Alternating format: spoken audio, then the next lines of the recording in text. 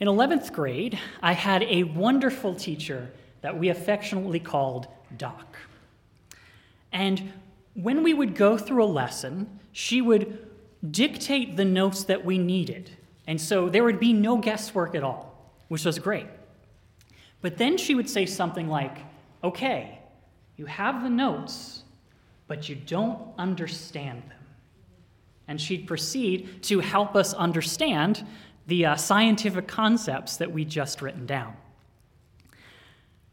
And I thought that was a really important thing to say, because as we go through the Apostles' Creed, we're seeking not just to know something by way of reciting it, but by way of knowing it by understanding.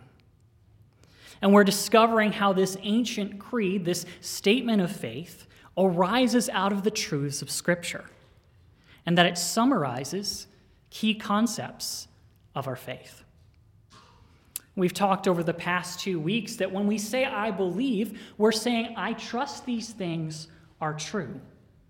I put my trust and faith in God the Father, God the Son, and God the Holy Spirit.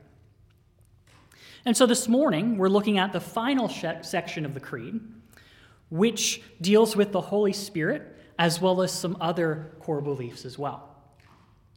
And so the Creed continues, I believe in the Holy Spirit. Now, admittedly, we get God the Father, we get God the Son, but oftentimes the Holy Spirit kind of leaves us scratching our heads. What exactly does he do? Well, the Holy Spirit, like the Father and the Son, is fully God. And the Holy Spirit is not an it, but a he, a person. And the Holy Spirit has always been at work, both in the Old Testament, the New Testament, and today. Along with the Father and the Son, he participated in the creation of the heavens and the earth. And he empowered people with the supernatural abilities or giftings to do the work that God called them to do. And he does this for us today as well, as he empowers us to live the Christian life and to follow God's call wherever he is leading us individually. In fact, it's the work of the Holy Spirit that changes our hearts and brings us to salvation in the first place. Now, something really awesome is that the Holy Spirit dwells inside all of us who trust in Jesus. God takes residence inside of us. 1 Corinthians 6:19-20 says, "Or do you not know that your body is a temple of the Holy Spirit within you, whom you have from God? You are not your own, for you were bought with a price. So glorify God in your body." So as God's presence dwelled in the temple in Jerusalem, so now God's presence dwells inside of all who put their faith in Jesus. And if that's the case, what we do with our bodies matters. In fact, in the passage that Paul is speaking in 1 Corinthians, he's specifically addressing sexual immorality, but it really applies across the board. How we live matters because the Holy Spirit dwells in us.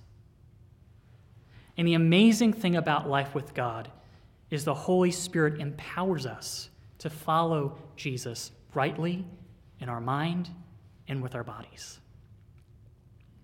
The Holy Spirit empowers us to live the Christian life. If you've been a Christian more than 10 minutes, you know that being a Christian is not easy, right?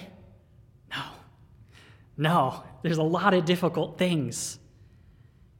And so we need the help of the Holy Spirit to live in ways that honor and please God, to draw us closer to Jesus, to lead and guide us away from sin and toward righteousness. So that rather than reflecting our old sinful ways, we would reflect the character of Jesus. In Galatians 5, I want you to notice the contrast Paul makes between people who are led by the flesh or by the sinful nature and people who are led by God's Spirit. This is Galatians 5:13-26. For you are called to freedom, brothers. Only do not use your freedom as an opportunity for the flesh, but through love serve one another. For the whole law is fulfilled in one word: you shall love your neighbor as yourself. But if you bite and devour one another, watch out that you are not consumed by one another. But I say, walk by the Spirit, and you will not gratify the desires of the flesh. For the desires of the flesh are against the Spirit, and the desires of the Spirit are against the flesh. For these are opposed to each other, to keep you from doing the things you want to do. But if you are led by the Spirit, you are not under the law. Now the works of the flesh are evident: sexual immorality, impurity, sensuality, idolatry, sorcery, enmity, strife, jealousy, fits of anger, rivalries, dissensions, divisions, envy, drunkenness, orgies, and things like these. I warn you, as I warned you before, that those who do such things will not inherit the kingdom of God.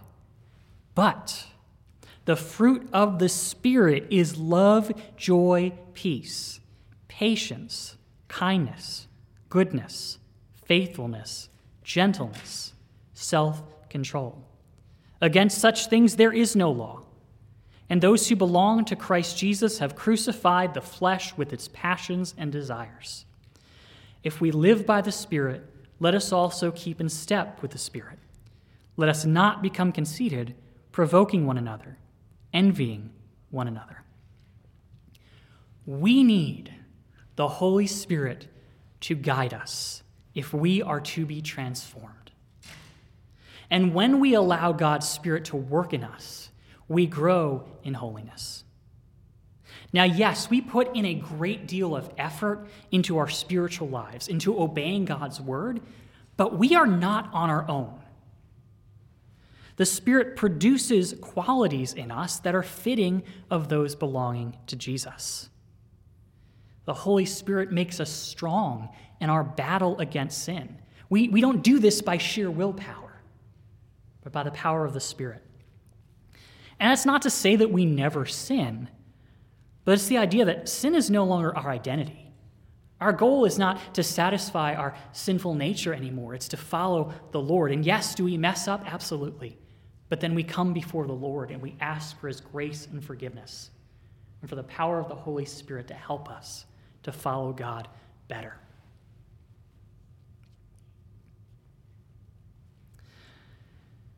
That's the key to overcoming sin in our lives. Knowing that we're not in this on our own. Relying on God's Spirit. The Holy Spirit is indeed our helper. In John 14:25-26, Jesus says, "These things I have spoken to you while I am still with you. But the Helper, the Holy Spirit, whom the Father will send in my name, he will teach you all things and bring to your remembrance all that I have said to you." You see, when Christ ascended to heaven, the Father sent the Holy Spirit to be another helper for us. The word here for helper in Greek is the idea of one who comes to someone's aid, one who appears on someone's behalf, one who comes alongside another. And that's what the Holy Spirit is. He teaches us. He reminds us of Jesus' words so that we can live them out. But I also want to say that the Holy Spirit will never teach or lead us in a way that is contrary to God's word. Because the Holy Spirit is God, and God is not going to contradict God. And so if you feel like the Holy Spirit is leading you in a way contrary to Scripture, guess who's actually talking to you?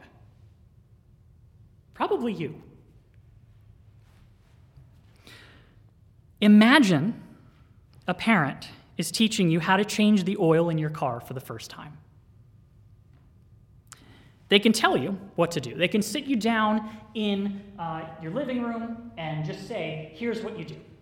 And then they can send you out and leave you on your own to figure out how to apply that to your car. Or they can come alongside you, They can teach you and then go outside with you. They can remind you what you learned. They can guide you as you replace the oil filter. They can remind you of different things that you have to look for. And that's kind of what the Holy Spirit does in our Christian lives. Jesus doesn't say, hey, follow me, and then leave us on our own. He sent us the Spirit to dwell in us, to be our helper and teacher, to guide us in our Christian lives.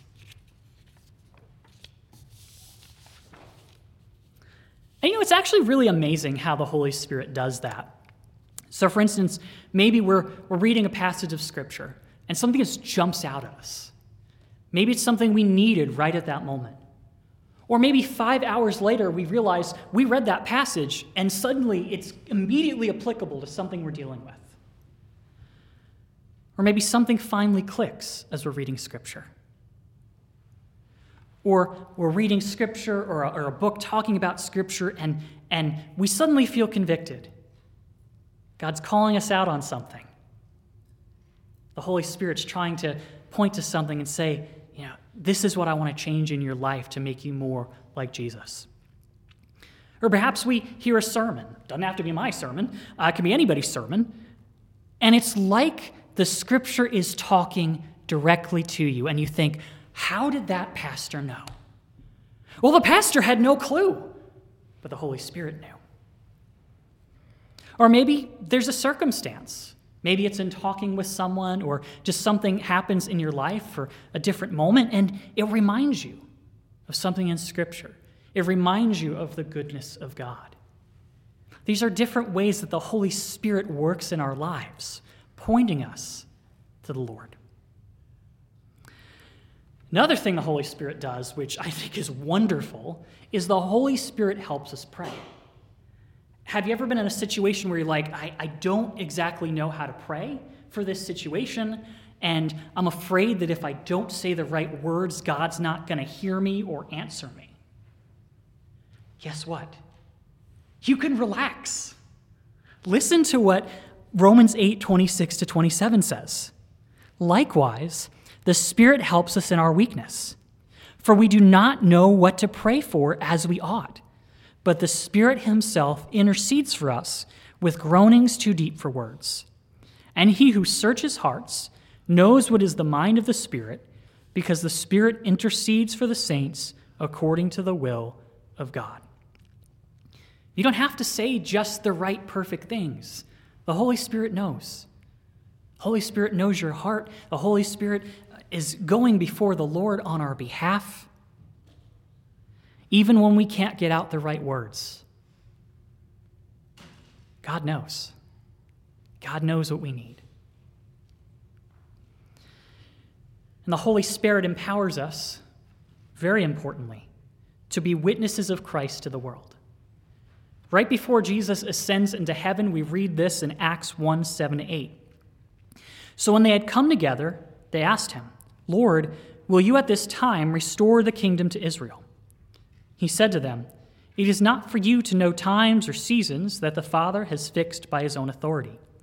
But you will receive power when the Holy Spirit has come upon you, and you will be my witnesses in Jerusalem and in all Judea and Samaria and to the end of the earth. Jesus says that the Holy Spirit will give us power. Was it power to beat down our enemies? Is it power to storm castles and become kings of our own little kingdom? No. He says this power is to be witnesses to the world about who he is, so that people may come to know him and be saved. It can be scary to share our faith. We worry maybe we don't have the right words, maybe we'll get judged, maybe we'll talk someone out of following Jesus by the words we use. Whatever, it can be scary. But we don't do this alone. The Holy Spirit is working in and through us to testify to the truth of Jesus. We can relax. We can trust him as we share our faith. That he is with us, that he is working in the person we're talking to, and that, even if we don't have the perfect words, God can use our imperfect words because he uses imperfect people. And, in reality, aside from Jesus, those are his only options.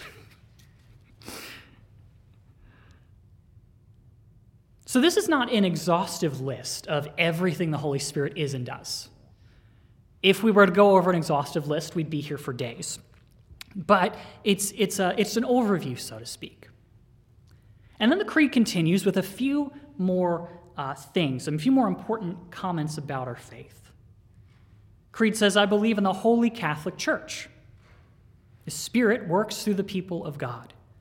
Galatians 3:26-27, or 29 rather. For in Christ Jesus you are all sons of God through faith. For as many of you as were baptized into Christ have put on Christ. There is neither Jew nor Greek, there is neither slave nor free, there is no male and female, for you are all one in Christ Jesus. And you are all Christ's, then you are all Abraham's offspring, heirs according to the promise. As those who trust in Jesus, we are one united people of God. We are all different. We are all different in many ways. But Christ makes us one. And so all who trust in Jesus for who he is are part of the same kingdom, the same family, the same people of God.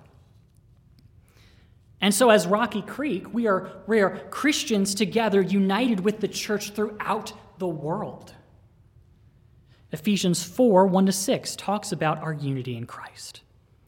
I therefore, a prisoner for the Lord, urge you to walk in a manner worthy of the calling to which you have been called, with all humility and gentleness, with patience, bearing with one another in love, eager to maintain the unity of the Spirit in the bond of peace. There is one body and one Spirit, just as you are called to one hope that belongs to your call, one Lord, one faith, one baptism, one God and Father of all, who is over all and through all and in all. Now, when we say we believe in the Holy Catholic Church, we're not talking about the Roman Catholic Church, but the universal church, meaning the Christian church throughout the world. That's what we are. That's what the church is, the community of people who trust in Jesus globally. And we are called to walk in a way that is fitting of those who are called to follow Jesus. Now, this church, of all churches, knows that the church is not a building. It's a community. It's not an organization. It's a body. And we are a holy church, meaning that we're set apart for God to live according to his ways. And that means at times that we will inevitably live lives that are different from the rest of our culture. The creed continues, I believe in the communion of saints. Now, when we use the word communion, sometimes we're referring to the Lord's Supper. But here, the term is broader. It's talking about the fellowship that we share as Christians. We're meant to meet together regularly to worship God. Hebrews 10:25 tells us, not neglecting to meet together, as is the habit of some, but encouraging one another, and all the more as you see the day drawing near. All believers are saints. We are God's holy ones, those God who's made holy, because Jesus has taken our sins and given us his holiness, his righteousness, the communion of saints. I believe in the forgiveness of sins. We believe that we're forgiven of our sins through Jesus' death and resurrection. Acts 10:43 says, to him all the prophets bear witness that everyone who believes in him receives forgiveness of sins through his name. Even our darkest sins and greatest failures are forgiven by God through Christ. Hallelujah. Jesus' death and resurrection forgave us our sins so that we could be with God. And that forgiveness we receive from God then means that we are called to forgive others. And then finally, I believe in the resurrection of the body and the life everlasting. 1 Thessalonians 4:16-18 talks about Christ's second coming. For the Lord himself will descend from heaven with a cry of command, with the voice of an archangel, and with the sound of the trumpet of God. And the dead in Christ will rise first. Then we who are alive, who are left, will be caught up together with them in the clouds to meet the Lord in the air. So we will always be with the Lord. Therefore, encourage one another with these words. At Jesus' second coming, we will be raised to life like him, never to die again. Death does not win. Life does. Sin does not have victory. Jesus does. And that, friends, is the Apostles' Creed. That's what we believe. That is the truth of the gospel. And so embrace it, live it out, and celebrate our great and marvelous God who desires to have fellowship with us. Let us pray. Lord, we trust in you. We thank you for all that you are as Father, Son, and Holy Spirit. And we pray that you would help us to continue to internalize these truths into our lives day by day. You would help us to rejoice in your goodness and all that you are. Draw us nearer to you, we pray in Jesus' name. Amen.